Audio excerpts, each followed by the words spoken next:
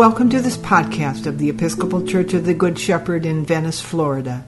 It is the 16th Sunday after Pentecost, and you will hear Father Joe Hudson speak on Luke 16:19.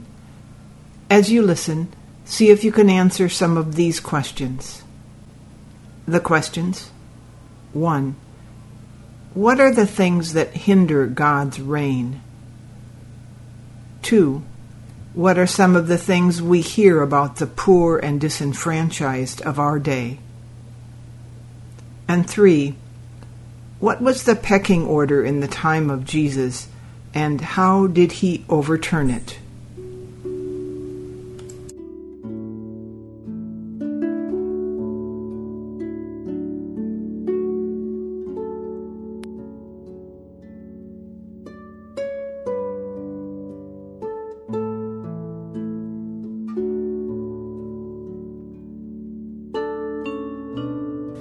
The Holy Gospel of our Lord and Savior Jesus Christ according to Luke.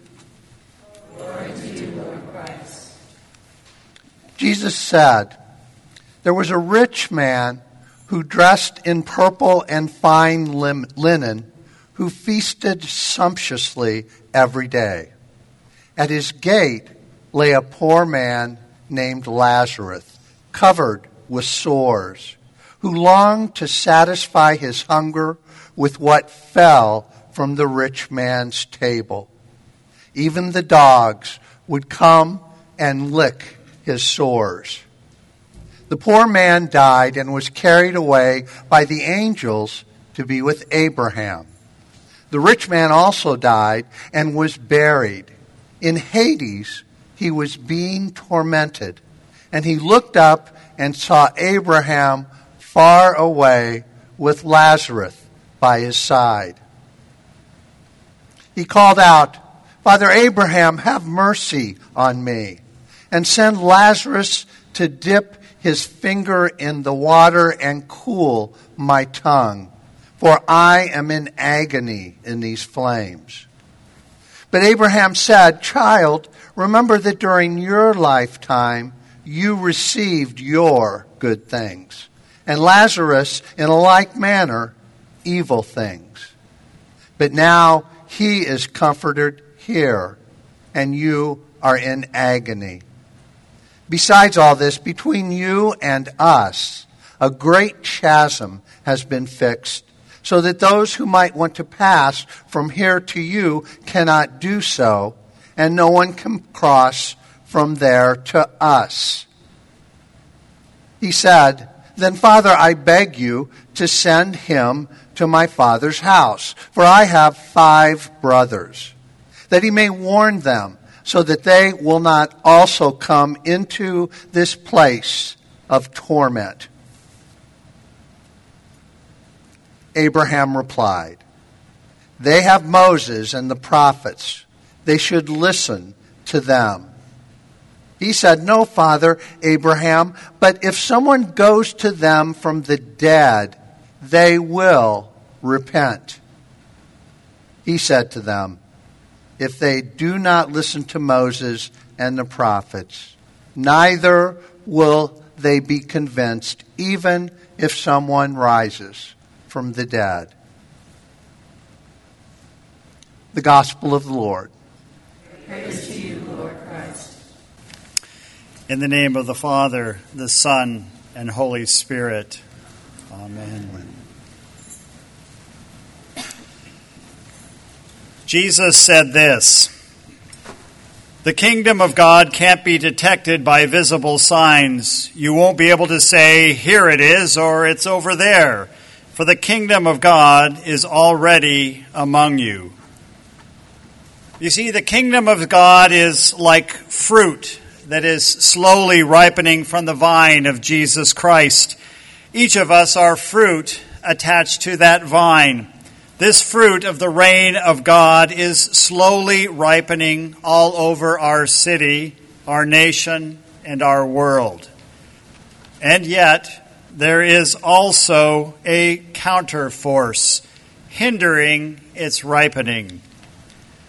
Whenever there is animosity, between people, the ripening of God's reign is being hindered. Whenever there is inequality and disparity between peoples, the reign of God is hindered. When people have less access to shelter and food and the means to make a decent living, the reign of God is being hindered.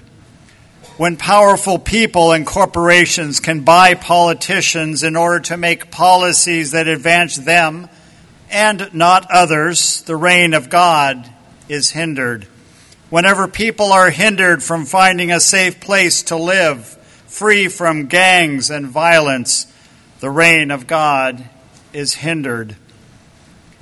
In America, the well-to-do and well-off usually land at the apex of the social ladder, near the top of the economic, social, political, religious, and economic and academic pyramid. Many who find themselves in such a lofty position frequently are less aware of the disparities that exist in society, the gap between the fortunate and less fortunate. They often do not really understand the extent of the harsh realities of life that many others are experiencing, unaware of the grinding, scary, day-to-day struggle for survival of those who find themselves further down America's socioeconomic pyramid. Over the years, I have had the opportunity to engage in conversations with some of these more fortunate individuals. When they compare their lives to that of others, they have sometimes said things like this: "You need to pull yourself up by your own bootstraps." Or, "If those people would just earn an honest living." Or, "They're just lazy and want the government to give them a free handout." Well, these kinds of words often betray a limited understanding of the difficulties and struggles and desperation and fear of many people living all over our country. Individuals and families who are just trying to survive day to day or month to month. We may have some of those in our own families. I do as well. These kinds of people are one illness or one catastrophe away from economic ruin. Many times they have no health insurance or very inadequate insurance, and forget about the possibility of dental and vision. These individuals see policies and laws stacked intractably against them, favoring instead those with the means and wherewithal and the connections.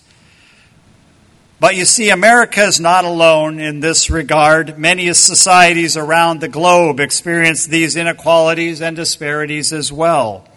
But this is not just a 21st century reality. Things weren't that much different 2,000 years ago in first century Palestine. When Jesus walked this earth, there was a clear social pecking order as well that influenced economic potential. Their civil society was run by the religious elites through the Sanhedrin, the civil council and judicial tribunal of the land. Every city had a Sanhedrin council made up of 23 rabbis. And yes, of course, all 23 of these rabbis were men. Then there was the Great Sanhedrin, the council in Jerusalem, made up of 21 rabbis, led by the high priest. The Great Sanhedrin held religious, civil, and criminal jurisdiction over all the Jewish people throughout the nation.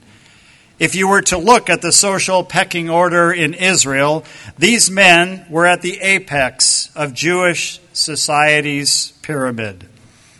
And alongside the Sanhedrin were those of kingly lineage. In first century Palestine, that was the lineage of Herod the Great, who had died in 4 BCE. His Jewish territory had been divided between his 3 sons, Archelaus, Herod Antipas, and Philip II. But we must remember that at the time, Palestine was under Roman occupation, and anyone who was of Jewish royal blood would have been required to show obedience to Rome. And since the Jewish people despised the Romans and their oppressive military rule, the three sons of Herod the Great, these royal appeasers of Rome, would have been knocked down a few rungs in the Jewish social ladder. Next in line in the social ladder were other professional men, and somewhere further down, common tradesmen, then fishermen, women, Samaritans, then those who collected taxes for Rome. This was how the system worked. This was how society functioned.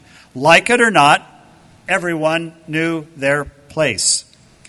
This social pecking order was vividly on display at most Jewish activities and events and functions. It was seen there on the temple grounds, in the marketplace, in the home, at weddings and funerals and birthday parties and anniversaries. You would know, without really thinking about it, who you could invite and who you couldn't, where the men were allowed to gather and where the women must gather, who could sit at the table together and where they were seated based on their social status and their relationship to the host. But Jesus came on the scene and attempted to knock over this social ladder and throw things all topsy-turvy. He flipped this whole cultural system on its head and inside out. We might ask, why? As a religious teacher, why would he do such a thing? If Jesus had come to establish a new or better faith-based religious system, why was he so engaged, so far afield, messing around and mucking into long-established social norms and mores? Surely these things had nothing to do with faith or religion. Surely dealing with cultural and socioeconomic issues wasn't within his purview. Why was Jesus doing this work? Well, he was doing it because he had come not to establish new or revised religious doctrines or liturgy, but to work at establishing a kingdom, the reign of God here on earth. And this reign required him to mess around with the social structure. It's no wonder he was crucified. It involved ethics and morals and justice and social realignment. The expectations of God's kingdom, of God's reign, was frequently antithetical to the way that many societies run. Today's gospel story speaks to this topsy-turvy reign of God. Jesus juxtaposed two individuals, a rich man and a poor beggar, placing them side by side in the same story. This would have immediately caught the crowd's attention. First, Jesus introduced the people to a very rich man, dressed in the finest of clothes. He lived a good lifestyle. This kind of man would have been near the top of the Jewish social pyramid. But then Jesus introduced his hearers to a poor beggar named Lazarus, a man who lived just outside the rich man's gate. His home was in the dust and filth and gutter. As the people listened to Jesus that day, they began making judgments about these two men, sizing them up, deciding where they belonged in the social pecking order. Many in the crowd were familiar with men who were in many ways like this rich man. Men encountered on the temple grounds and in the synagogues. They were a common feature within decent religious society. But this rich man was contrasted in Jesus' story by a poor, wound-infested beggar, a man to be pitied and sympathized with, surely, but not someone you enjoy hanging around with, or someone that was expected to be at the temple or in the synagogue. This Lazarus was near the bottom of the social ladder. Jesus said of Lazarus this in his story. At the rich man's gate lay a poor man named Lazarus, who was covered with sores. As Lazarus lay there longing for scraps from the rich man's table, the the dogs would come and lick his open sores. You see, Lazarus was acquainted with the bodily grumblings of an empty stomach as he sat there in discomfort day by day, the flies buzzing around and the dogs licking his open sores. It was an uncomfortable picture for the people to imagine, but the story also captivated their attention. They wondered where the story was going. Jesus spoke further, saying this, "Finally, the poor man died and was carried by the angels to sit beside Abraham at the heavenly banquet. The rich man also died and was buried, and he went to the place of the dead. There in torment he saw Abraham in the far distance with Lazarus at his side. The rich man shouted, 'Father Abraham, have some pity. I am in anguish in these flames.' But Abraham said to him, 'Son, remember that during your lifetime you had everything you wanted, and Lazarus had nothing. So now he is here being comforted, and you are in anguish.'" I can picture the incredulous looks on the people in the crowd that day as they listened to Jesus' story. They couldn't believe their ears. Surely Jesus had made a mistake and gotten the end of the stories flipped around and backwards. They were expecting the well-to-do, good, upstanding religious man to be the one in heaven, comfortably conversing with Father Abraham. But instead, it was the filthy beggar Lazarus. But you see, the ways of God's eternal society is meant to be structured in a different way than many earthly human societies are structured. Jesus understood that the realm of God was frequently antithetical and topsy-turvy to how the human realm functioned. We see Jesus' priorities when he chose to call calloused, stinky fishermen to be his disciples rather than intellectual giants. Jesus' entourage included women, zealots, and even one of those despised tax collectors, Matthew. Oh. Jesus even played with children. He ate with sinners. He hung out with women of ill repute. The fruit of the reign of God dwelt fully within the body of Jesus of Nazareth. He passed on God's priorities to his 12 common ordinary disciples, teaching and showing them how to abide in Jesus Christ the vine, and thereby ripening the fruit of the reign of God within them and around them. These 12 drew still others to the life and ways and love and priorities of this reign of God. And as this happened, more fruit developed and began to ripen. You and I sit here as fruit of that self-same kingdom of God, slowly ripening on Jesus Christ the vine. The words I pray at the end of each Sunday's service are the ways you and I continue to grow and ripen as we pray, worship, learn, break bread, share life, heal neighbors, bear good news, seek justice, rest, and grow in the Spirit. May each of us continue to ripen the reign of God that is within us and expand the reign of God around us as we love and heal and speak out and care for others. Amen.